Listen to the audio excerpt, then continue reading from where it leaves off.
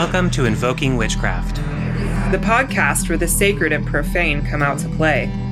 So call the quarters and set the round. It's time for another episode.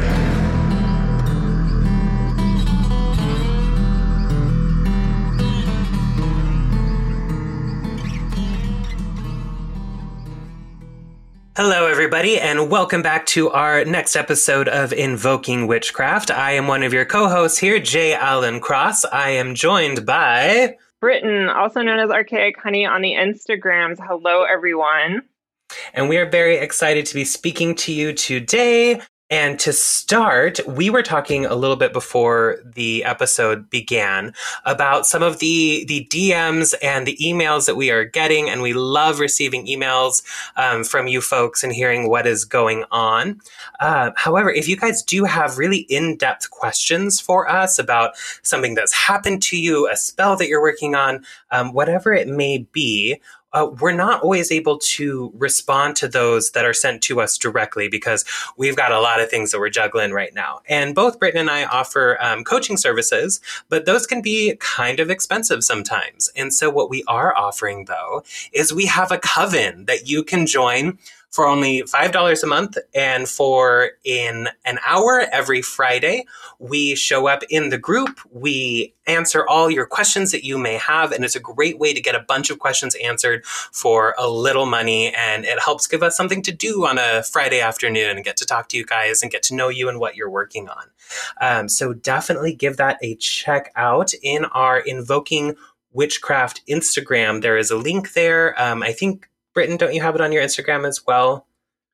Yes, it's on my Instagram, but you can also go to invokingwitchcraft.com/coven to join the coven. And it's a private Facebook group along with the lives, like Jay was talking about, that we have an open discussion about witchcraft, folk magic, whatever you're working on. It's a really great way to connect with both of us through the podcast and to discuss anything that you might be dealing with at the moment. So yeah, it's awesome because we can't always get to emails and all the DMs because we receive quite a lot, but we love y'all, of course, and we want to hear from you, but that's one of the best ways to interact with us. Absolutely. All right. So besides that, how have you been, Britton? Pretty good, dealing with all the smoke here in Eastern Oregon. But yesterday I have been praying for rain and praying for just like cooling, healing waters to wash over this land and everywhere else that is having fires. And my prayers were sort of answered yesterday. We got some moisture moved into the area. We had a little bit of rain. It actually mostly rained in the mountains, which needs it because that's where all the forests are. And the temperatures dropped, the smoke cleared out for like a day or two, but now we're back to smoky weather. Oh, that is, I feel, probably the rest of the summer for us here. It's just smoke and fire. It is. How are you? I am doing good. I'm actually very excited for today's episode because we have a wonderful guest. She is someone that we have talked about several times on the podcast already, so it's wonderful timing for them to come on. You've heard us talk about their first book maybe their second book. I'm not sure about the chronology, but we'll talk about that in a moment. By Rust of Nail and Prick of Thorn. We have talked about that one multiple times on this podcast, and it's, as far as I'm concerned, mandatory reading for this craft. So please welcome Althea Sebastiani. Here. Hello, Althea. Hello. Thank you so much for having me. It's wonderful to see you and have you on here. I feel like we've just been kind of fangirling off in our corner, and now you're actually here. So that's perfect. Yeah. So one question I like to ask people just to see, and this is a very open-ended question, which is how I like it to be, because then we get to know you. And that the simple question is, how do you identify in all the ways? All the ways. Oh, is under-caffeinated an option? Any of the ways. Yes, absolutely. Yes. Oh. It really is. God. Man, You start off right off the bat with hard questions. I guess I would have to say primarily I identify as a spirit worker. It's really the lens through which I approach the world. I interact with people, most people, not my family so much, of course, God, yeah. Try approaching a 5-year-old from the lens of a spirit worker. That'll work out great. That could be interesting. Yeah, I mean, even specifically, it kind of takes the whole stance of being a witch and just kind of rarefies it, since it's more of a tightening of focus and purpose, and kind of speaks to that general layer of experience and everyday sort of living it instead of just doing it here and there. Yeah. And I love that stuff that you talk about in all your books, too. It's not just kind of being around the magic, but actually going and doing it. Yes. If you do it, it will change you. It'll touch you just as deeply as you touch it, and it will change you. It'll change everything if you give it that opportunity to. But you got to bust your ass for that. Yeah. For sure. And I know, too, that you identify as a writer, author, but specifically indie writer, which is wonderful. We love having indie folks on here putting out such interesting stuff. I mean, I actually grabbed your first book, By Rest of Nail and Prick of Thorn, by accident. It just kind of showed up on Amazon as like, you may like this. And I'm like, I need an extra so much money for free shipping. So I just hit it and got it. And I'm like, who is this person? Yeah, it was great. Oh, goodness. Yeah, that book was such an accident. I love it so much. It was such an accident, though. It worked great. Yeah, I'm really curious to hear about your process with that book and what the inspiration was for it. But we're going to get to that a little bit later. But I have two questions. I'm going to add one in here that I really love to ask folks when they come onto our show is, what is your sign of the zodiac? What are your placements, if you feel to share? Oh, goodness. My sun is in Taurus, and then my moon is in Pisces. And I am a Scorpio rising, and nearly every other planet is also in Scorpio, or it's in Aries. And not that you can tell, I mean, it doesn't show up at all, especially not my Mercury in Aries. Like, no one can tell that at all. It's very subtle. Definitely not. Mercury Aries is a really subtle one. I have Mercury Aries as well. It can be an explosion sometimes, but I love that because, see, your work is very practical, and I was wondering if you were a Taurus, so that's really cool. So my other question for you is, what was the moment or thing that sparked your witchcraft journey? What was the thing that was like kind of like your oh shit moment?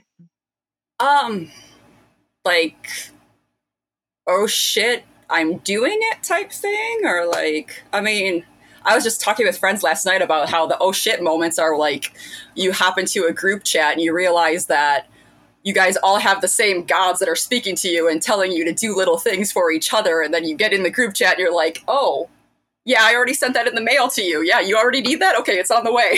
Like those, I like those moments. In terms of first beginning to practice, though, that is a harder question to answer. I've been doing this for a really long time. I had an established practice for like 7 years before I ever got my hands on a witchcraft book. Well, a Wiccan book, because, the time period, that's all there was available. That's before I'd ever been on the internet and found a site, because it was late 90s, early aughts. I grew up on a very small dairy farm in the middle of northern Wisconsin, middle of nowhere. Lots of folklore, lots of superstition in the family, stories of like how to be nice to the ghosts that lived in the barn and things like that. And I was left alone to just wander. I was just feral, out there hanging out with the barn cats and dogs and just wandering on the land. And at some point, the land started talking to me. And I started seeing spirits all the time. I started talking to them. They told me things. I had plants whispering to me, telling me medicinal uses for them that I'd confirm later in books and be like, wow, that's really cool. And at this point, I can look back and I can pinpoint for sure that I was practicing by age 11, but I don't know when it started. It's just always been there. That's so interesting. And I I love that you talk about that the plants were telling you some of their uses. And I know that in your latest book, you talk about kind of throwing out the correspondence list and letting the plant sort of tell you, because there's so much that you can glean simply from interacting with these things. And of course, for those of you listening, definitely look up your plants before ingesting them for sure. But as far as, simply interacting with them, they will tell you so much. So I think that's really interesting. And what they tell you a lot of times, it may not necessarily match whatever most popular correspondence list is that's being passed around on the internet. But if you use it for those purposes that the plant is telling you, it's going to fucking work, and it's going to work really well. You'll have that proof that the skills you applied and what the plant told you are real and true. And that's more that you can build off of. And that helps you to actually move from that place where you're just, scrolling on Instagram, looking at the post, thinking how cool it is and how amazing it is that everybody's doing it. And you're doing it too, just as deeply, just as authentically. And it's cool. And you can just start by just going outside and talking to the tree in your yard or the rose bush or a grass, just anything. People underestimate that grass, though. Yeah, I know, right? Like witch grass. Right. Yeah. And that's something that I noticed kind of talking about like scrolling on Instagram and social media, and how a lot of folks, it seems, they feel like they need to go by the rules of what they see on social media rather than just following their intuition and actually doing the work of interacting with the plants. And I really love that you touch on that, because it's kind of what I notice is kind of a serious issue nowadays. Yeah. Folks are like, well, I saw this meme on Instagram, but I'm doing this other thing. And I'm like, do what you're doing. It's okay. It's hard because there's just such a, I guess a stigma. I don't really like that word, but against witchcraft still, even though as popular as it is. And we approach it in the beginning, not knowing what we're doing, not knowing how to do things and wanting to do it right because it matters to us, even if we don't understand why it matters or how. And we end up just falling into that trap of taking this recipe-like approach where we need X, we need Y, and somehow that's going to equal witch power. And it doesn't work. It doesn't work. That's not how it works. But we all do it, though. We all do that. We all go to every single grocery store in town, every witch shop in town. We buy all the herbs, we put them in jars, and then we throw them out 5 years later. But they look great on the shelf and in your Instagram photos. They do. They look nice. And you like to look at them because they make you feel like you're getting closer, and you'll figure it out soon. Absolutely. So my next question for you is, I really wanted to touch on your first book, the one that I first read of yours, By Rest of Nail and Prick of Thorn, which is such a good book. And I got it through recommendation of Jay. And we do, on this show, we recommend this book probably every other episode.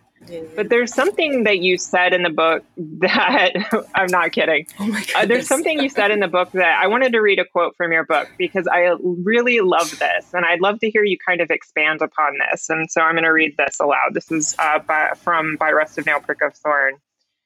A witch is someone who practices witchcraft. There are no other qualifiers. And a competent witch is someone who, after having learned the basics, is capable of analyzing their unique situation, determining how best to approach the situation, and follow through with appropriate action supported by their own abilities and the materials that they already have on hand. Remember, it's called witchcraft, not witch think. The magic you work will always be more effective than the magic you don't work. And when I read that, I was just like, damn, yes, thank you for saying that. Because I notice a lot of folks, and I've done this myself, is I sit on my hands. I'm like, I wonder why it's not getting done. And I just find myself sitting on my hands and whatnot. So I'm curious. Can you say more about this and like how you personally define witchcraft, which I know is a huge question. Oh my God, it really is. And it's one of those that I keep meaning to tackle properly and actually write about. And every time I start, I keep going off in different little directions. And now I've got another book outlined. One of the things that we forget a lot of the times with witchcraft is that what we're practicing now, it is modern, yes, but it's based in European folk magic.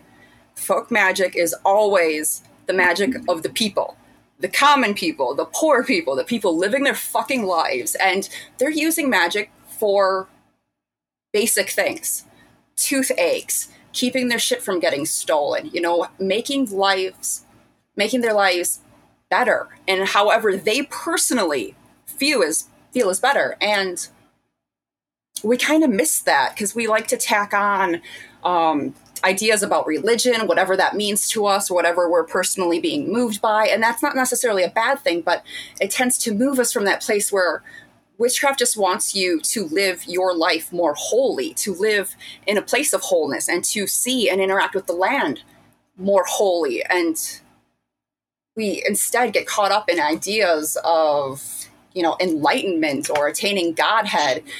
And that's not it.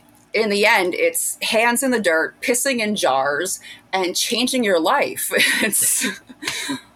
I know I heard you guys talking about the one episode peeing in jars, and I'm like, oh my God.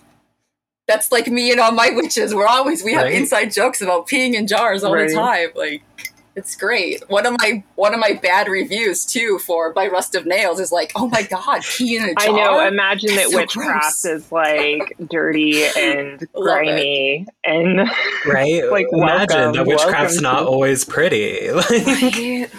Oh my God. And it can't be, because life isn't. And witchcraft is all about sinking into physicality for the purpose of joining with the spiritual. It's both. And that's where the wholeness is. The wholeness isn't like, oh my God, you're broken and you need to heal yourself, which, you know, is also true because we live in the Western world and we're just all kind of fucked up because we do that to ourselves and each other.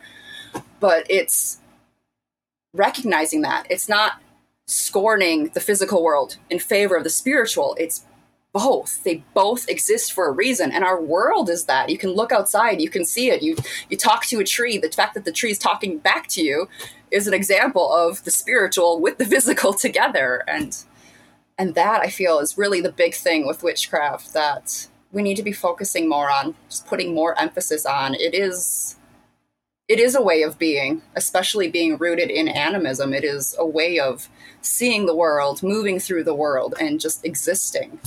Mm-hmm. Well, I think too that witchcraft has a way of challenging you to step outside of what you feel is comfortable, in order to kind of go into those dark places, to explore the things that you maybe would not have explored before. So it always kind of is a pet peeve of mine where people, as soon as they come up against something that's like a little uncomfortable for them, like peeing into a jar, and they're like, no, I can't do that. And I'm like, then why are you even here? Like that's just the tip of the iceberg. The point is to be uncomfortable. Yeah. And that uncomfortability can come up in so many different ways for us too. But really, little things like that, like just getting over your own shit about the physical nature of your body. Like, everybody pees. Right. Everybody. If you don't pee, you will die. It has to come out. If stuff goes in, it comes out. And that's just a very basic nature of being alive. And not being okay with that is really weird. And that's a super base level thing that witchcraft is going to throw in your face. You know, it's you can't not be okay with something so integral to being alive. It won't work. That everybody does multiple times a day. Like I'm not sure where the concern of it comes from, except for, I guess, you know, we've been very much conditioned to think that these things that come from our bodies, whether it's, you know, urine or menstrual blood or whatever it is, that it's always dirty or it's always bad or it's something that you really keep secret. And I think that witchcraft really kind of turns that on its head and is like, why are we thinking that this is something unnatural or icky when it's something that is so very natural that happens with everybody? Yeah, so. And witchcraft asks us to recognize that there's power in it too, you know. Pee in that jar. That pee is going to help protect you, actually, you know. It's not entirely disgusting, you know. There's uses for all of these things, even these parts of our body, because there's power in our bodies, because there's power in the physical. There's power in being alive. And you can't shy from that in this path. Well, I mean, you can, but you're not going to go very far. You're not going to get through that first big crisis, that first rite of passage where witchcraft asks you if you're really fucking doing it or not, because you're not. So there you're going to be sitting there, you know, with all of your pretty tools and your nice 101 books and no jars of pee. Right. I always tell people that it's like wanting to join the swim team, but also not wanting to get wet. It's like at some point you're going to need to get into the pool. You're going to need to get over your shit and get into the pool. Like, and it's better to just dive in. You're never going to know what's going to happen. You cannot prepare. The not being prepared is an important part of it, because that's when you discover how much more you're capable of, how much more you are, how much more the world is. And that's the beautiful moments. Those are the moments that go, oh my God, and they change your entire worldview. And then, of course, your whole life as a result. So I remember when I was a young little fledgling witch and I was speaking with like an elder in the community, and I was like, how will I know that I'm ready? How will I know? And they just looked at me and they're like, you will never be ready. Just do it. Do it now. Yep. Yeah. And that applies to so many things in life too. Just in general, you're never going to be ready. So just fucking do it. It's better to try and, fail than to just sit there and wonder why you didn't do those things way back when your knees were still good, Right. I get so many messages from people that are like, oh, I've been studying the craft for like 4 years and I've never actually cast a spell because I'm just so afraid that it's going to go wrong or it's going to backfire, whatever it is. And I'm like, and if it does, great, because that's what we call a learning opportunity. Like, people are like, what if this bad thing happens or if that bad thing happens? It's like, that bad thing will happen eventually at some point or another. And you will learn and you will grow and you're not going to die. Like, you're going to, maybe your home's going to be haunted. Maybe you're going to find an unfriendly entity, whatever it is. And that will be a growing opportunity for you. Like, we can't be afraid to make mistakes, because the mistakes are where we learn so much too. They really are. And witchcraft is one of those things that you learn it by doing it. Because it is a practice where you're bringing the physical and the spiritual into union and operating from that place with every bit of magic you do, every spell you cast, every spirit you communicate with. And you cannot learn that by studying. You cannot learn it in a book. That's like trying to learn how to dance just by reading a book and then thinking you're going to be able to get on stage and do Swan Lake. I mean, it's not happening. You have to actually engage your body. You have to engage your spirit body. You have to do the work. There's no other way you're going to learn it. And you will fuck up. And that's good. Let yourself have that chance to fuck up. Yeah, I think that's called armchair witchcraft, where you're just like hanging out, reading your book and not doing anything. I know I've been there. Oh, no, absolutely. And the nice thing about having the books, too, because they are important, is there's always low points. It cycles. Your practice will always cycle like that. And every spiritual person is going to find themselves up against challenges that leave them feeling hopeless and like they don't know what they're doing, like they should walk away. And those are the times when books can help us to feel like we're still connected, like there is hope, because there is hope. We will pull out of it. Everything's going to cycle.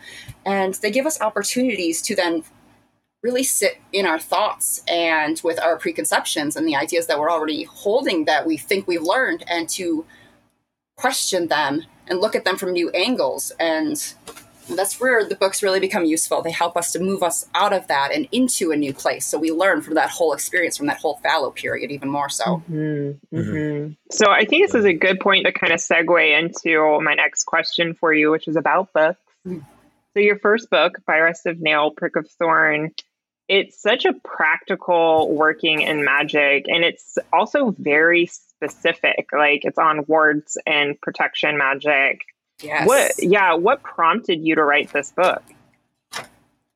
Like, what was the inspiration behind it? I was trying to write a blog post. And it turned into a book.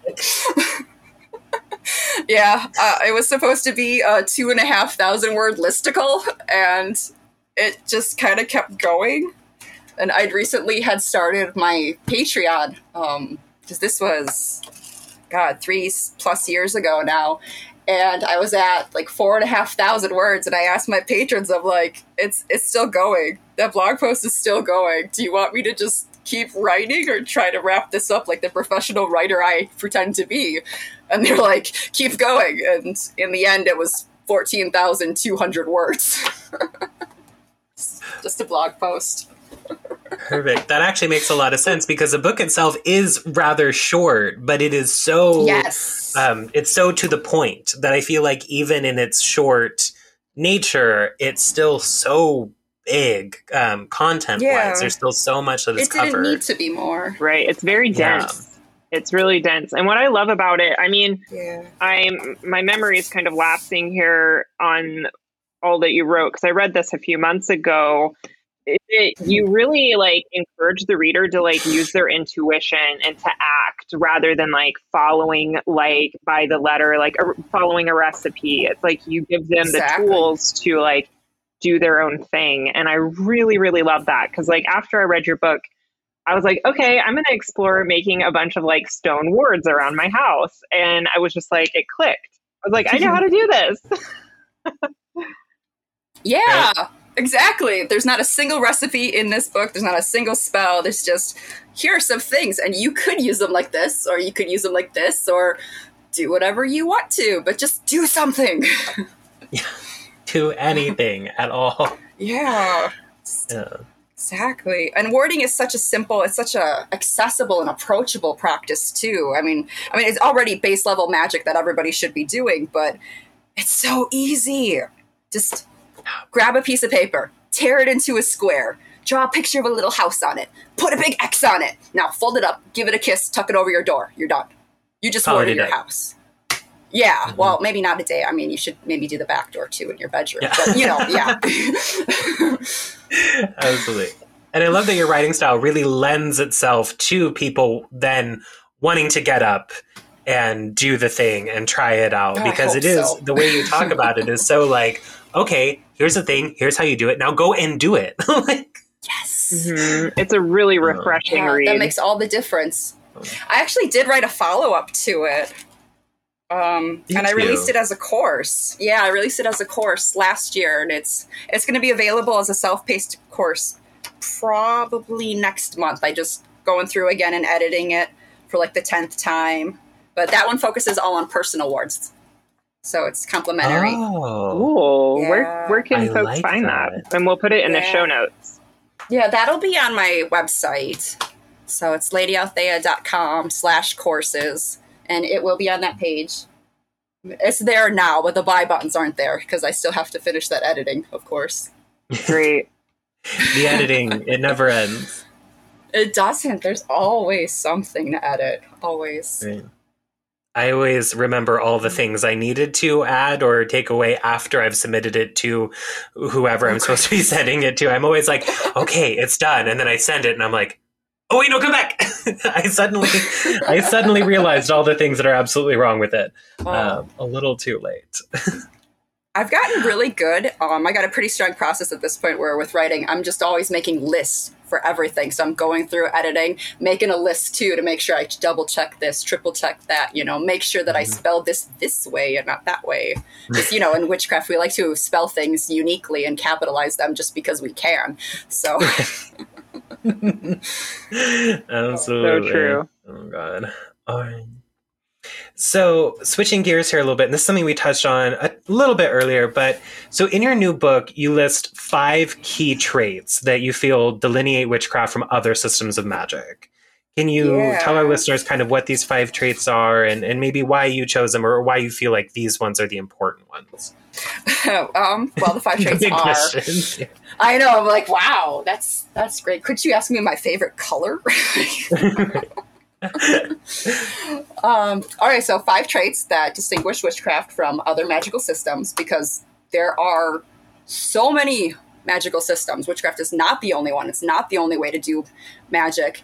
And there are reasons that we feel called to witchcraft and not, ceremonial magic or hoodoo or anything else. There's a reason why the word witch resonates with us on that bone deep level and pulls us forward. And we can kind of define that a little bit. We can do that. It's okay. It's okay to lightly draw a line around something to distinguish it. And so, because we have to, if it is something different than these other magical systems, then those differences are things that we can point to. So for witchcraft, based on my observations of my own practice and so many other witches over the 25 years or whatever the hell I've been practicing now, I identified animism, divination, and the land, ritual, and spirit work. Mm-hmm. And those things, not individually, are not witchcraft. And I feel that's kind of obvious, especially if we take divination as an example, because not everybody who's got a tarot deck is a witch. You know, Thank you. They're absolutely not. Tarot is not witchcraft, and total tangent, but you can be a witch and never touch tarot. You can be a diviner and not read tarot. Like, no shade against tarot. I've been reading it for like 20 years, but there are other divination methods out there. Like, Wikipedia lists like 126 before you get to the letter E on divination methods. So like there are options out there. Yeah. I think that that's so important to talk about, though, is that that not one of these things alone makes up witchcraft. Oh my God. Yeah. I mean, if they did, that would mean that every environmentalist was a witch, you know, and they're not. They're not. It's not quite that simple. Yeah. No, I mean, it'd be nice if it was, but if we want simple, then it's you're a witch if you practice witchcraft. That's really as simple as we can get it down to. Right. And it really surprises me about how much that is a, you know, in air quotes, a hot take, that in order to be a witch, you have to do witchcraft. And people are like, no, you don't. And I'm like, wait, what? Know. Right. I mean, I've been saying it for years online, and I don't get it anymore. I don't know if people just got me muted or if they're just, you know, moved on. But I used to get attacked for that. Like on Twitter, they're like, what? It's not that simple. You can't just say that. It's like, okay, but I did. I'm going to keep saying it because it's true. I mean, witchcraft is craft of the witch. So there you go. Yeah. It's like being a mechanic without ever actually doing mechanical work. Like, it's like you can't do that really. Or to be like, I'm a doctor. I'm a chef, I've never but actually I only eat food. Exactly. Exactly. So in that sort of same vein, would you say that any of these 5 traits alone are more important than the others? Or maybe if there's like a hierarchy of importance among those 5? I want to say no. Okay. Witchcraft kind of resists that really convenient ordering. It doesn't like linear things. Everything's just, you know, a huge spectrum. It's nonlinear, it's cyclical, and you have to have all the pieces. Everybody matters, you know, all the things matter. You can't keep emphasizing one or over the others. However, to counter that though, in our community right now, we have such a stronger emphasis that is placed on things like ritual, which of course includes things like spellcraft and general acts of magic. But when you emphasize something so heavily like that, the other things get missed. You know, the fact that witchcraft comes from the land is missed. The fact that this practice is rooted in animism is missed. The fact that all of our magic is founded in relationship with the spirits that are around us gets missed. You know, even if you're just doing a spell and you're just burning some herbs, it's working because you're in partnership with the spirit in those herbs. And that emphasis really then, it detracts from all those things. So yeah, not that one is any more important, but they're all necessary. They all are what make witchcraft be what it is. Yeah, that makes a lot of sense. And I think that points to something that's also an interesting take as well, is that, you know, if we're still going by this idea that not one of them makes up witchcraft alone, then the idea too that just simply casting spells does not also equate to witchcraft without the other ones too. You can't say that though. I mean, you can. People are going to be in your mentions saying angry things. I got the receipts, you know. We're going to be canceled for it. You also can't say that witches don't. Oh my God! Please let them try. I've been bored. Bring it.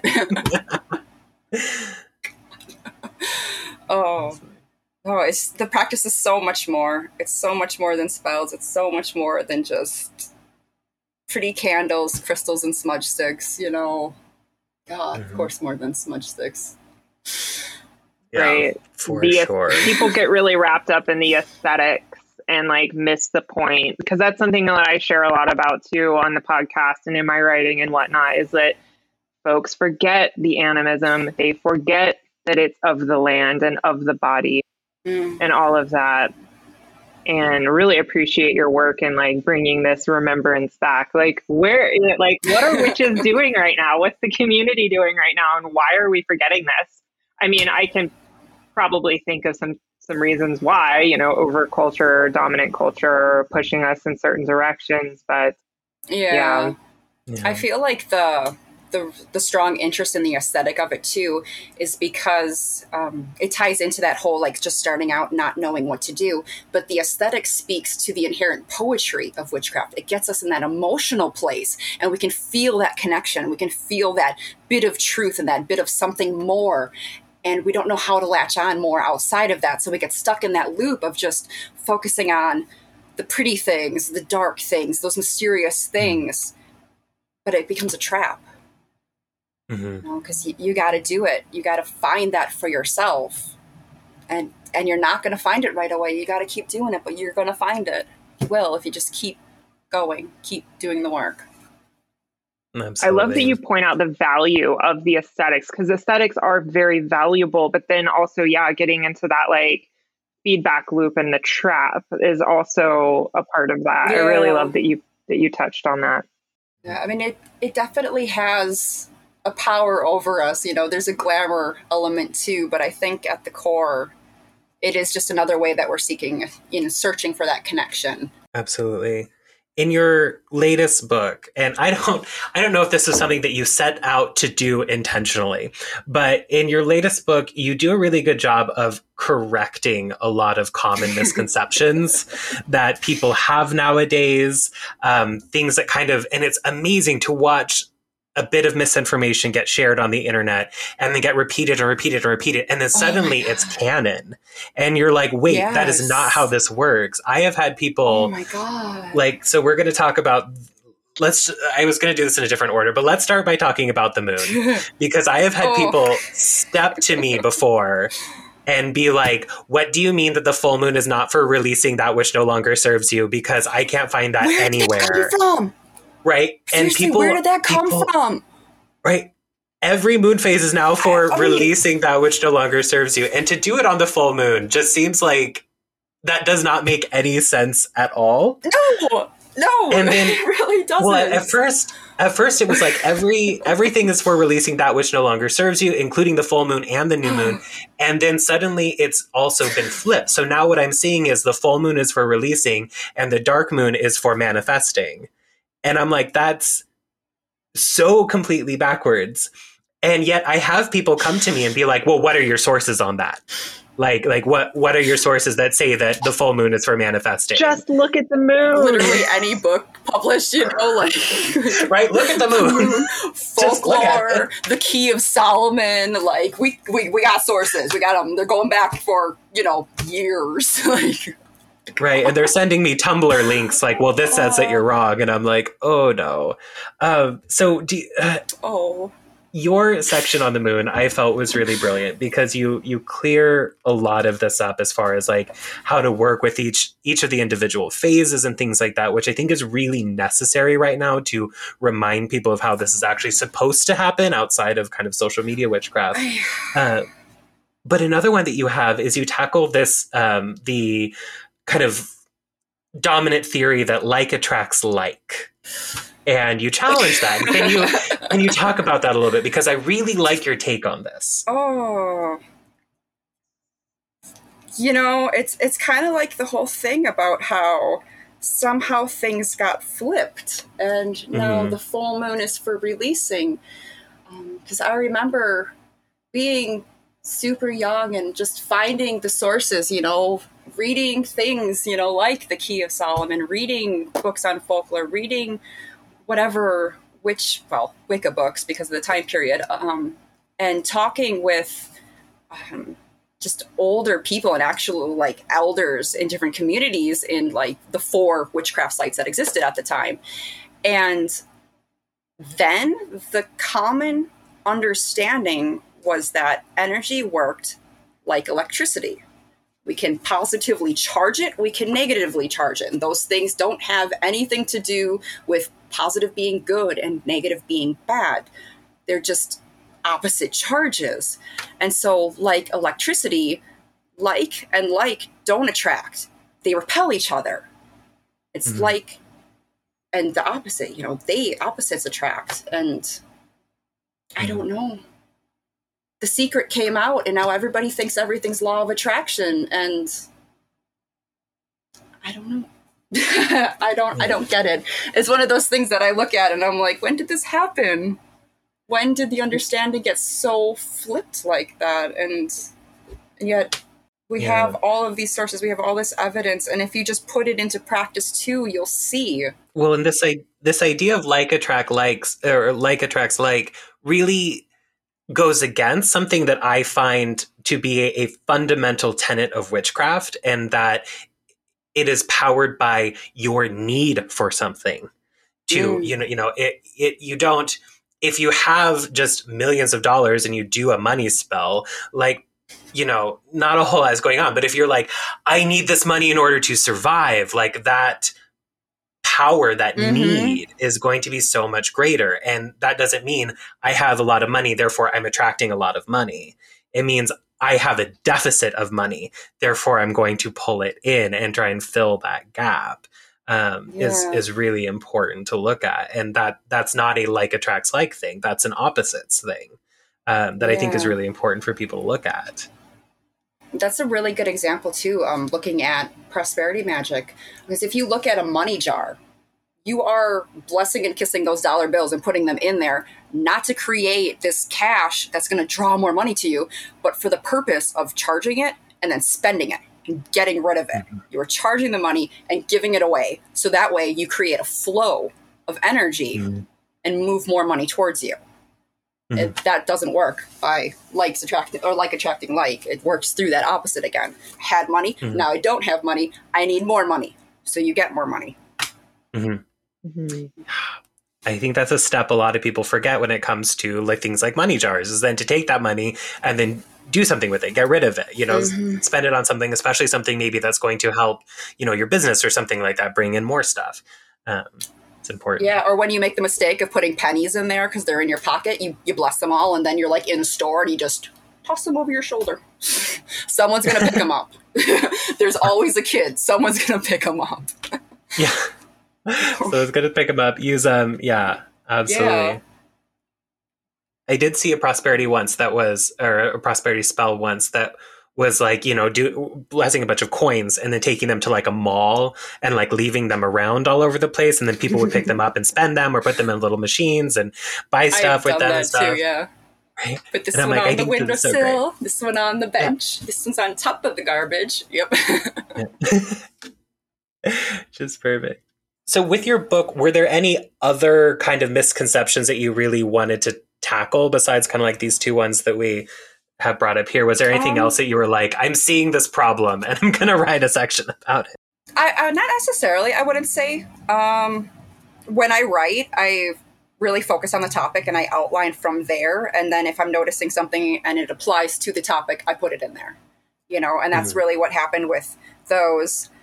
I guess the chapter 7 is kind of clear up some misconceptions, chapter 2, because it talks all about troubleshooting spells, so it's basically a whole chapter on you're doing it wrong. I did actually cover in this book why you shouldn't share photos of your spells in progress on the internet. Absolutely. I have people occasionally, like, if I post a picture of a spell, people will be like, don't, post pictures of your spells in progress. And I'm like, you have no idea. This was a spell from 2 years ago. I'm like that. And what I said it was about in the caption is not actually what the spell was for at all. Like, you got to be crafty with it a little bit. Yeah. And then, of course, there is staging things for social media. And there's also the very reality that sometimes you will want to share a picture for the purpose of powering the spell, but that's kind of a different level, and I don't think that's what a lot of people are doing when they're just taking photos, when they should be focusing on pouring more energy into there and sending that out. Mm-hmm. So we are going to be wrapping up here with a few last questions. You did mention earlier about your favorite color, and so I do want to ask you that real quick, because I am curious. I do like to know people's favorite colors. I guess it's green. Green's a good color. Kind of boring. Yeah. I'm wearing my favorite green flannel that I stole from my husband. I love green too. It's one of my favorite colors. Like, most of what I own is like in some shade of green. Wearing it right now. Yeah. You can't even help it. You're like looking for clothes and you're like, oh, I like the green one. Oh, I like that green one too. I had a botany professor that was on the eternal hunt for the perfect colored pencil that was the exact shade of chlorophyll, because she's like, there's so many greens and a lot of them are really close, but none of them are like that specific chlorophyll color. So she was always on the hunt for that, and I thought that was perfect. Oh, that makes sense. That makes sense. Yeah. She did a lot of, journaling and kind of drawing the different plants and in her field guides and stuff like that. And so that was really important to her. Mm-hmm. Yeah, that makes sense, though. And that's a pretty green. Sure is. So I have one last question for you before we part ways. Do you have any advice for, say, if there's a new witch listening to this episode, what would be like a piece of advice or maybe a hot take that you would share with them? Maybe not a hot take. I don't want to scare them. Not too spicy. Yeah, not too spicy. Maybe just to encourage them, just really go outside. Just spend more time outside, just thinking and listening and feeling. Just focus on building awareness and knowing how to be aware on that multi-level way, being aware with your physical senses, being aware with your spiritual senses, because the land will teach you. It absolutely will. Witchcraft is for the people. It is accessible. We can all go outside and the land will talk to us. I promise you, as the dirty, holy jeans 9-year-old that I was and kind of still am, the land will talk to you. It will. Yeah. Amen. I tell people a lot, I'm like, the first step of witchcraft is logging off the internet. And yes. Yeah. I mean, it sounds like a really almost kind of dismissive though at the same time, but like, going back to my own experience, I learned warding from a spirit that lived in the forest behind my house.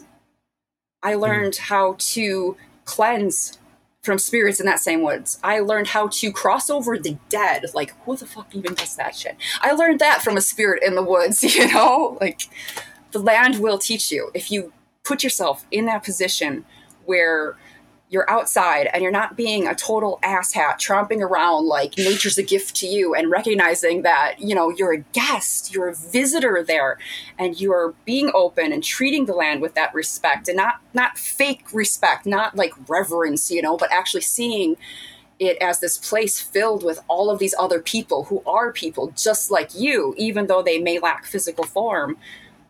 They will talk to you. They absolutely will talk to you. Some are going to follow you home. You're going to learn a lot from that, but they will talk to you. Beautiful. Absolutely. That's wonderful.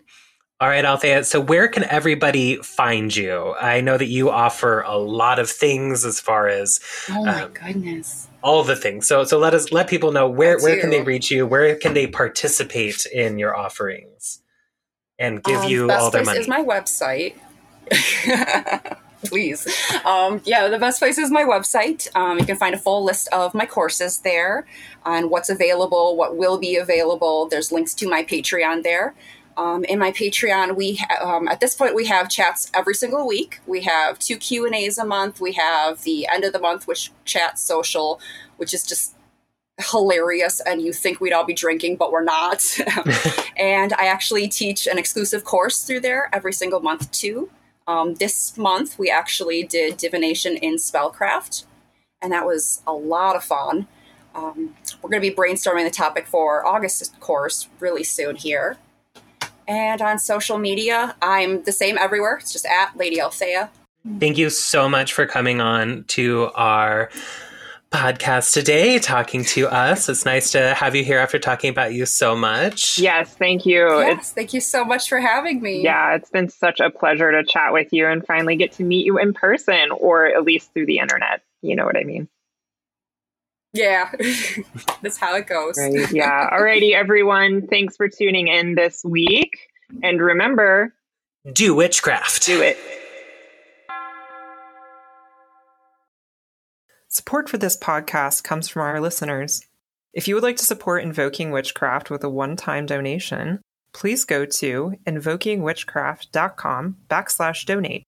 Or, if you'd like to become a premium listener, join the Coven at invokingwitchcraft.com/coven.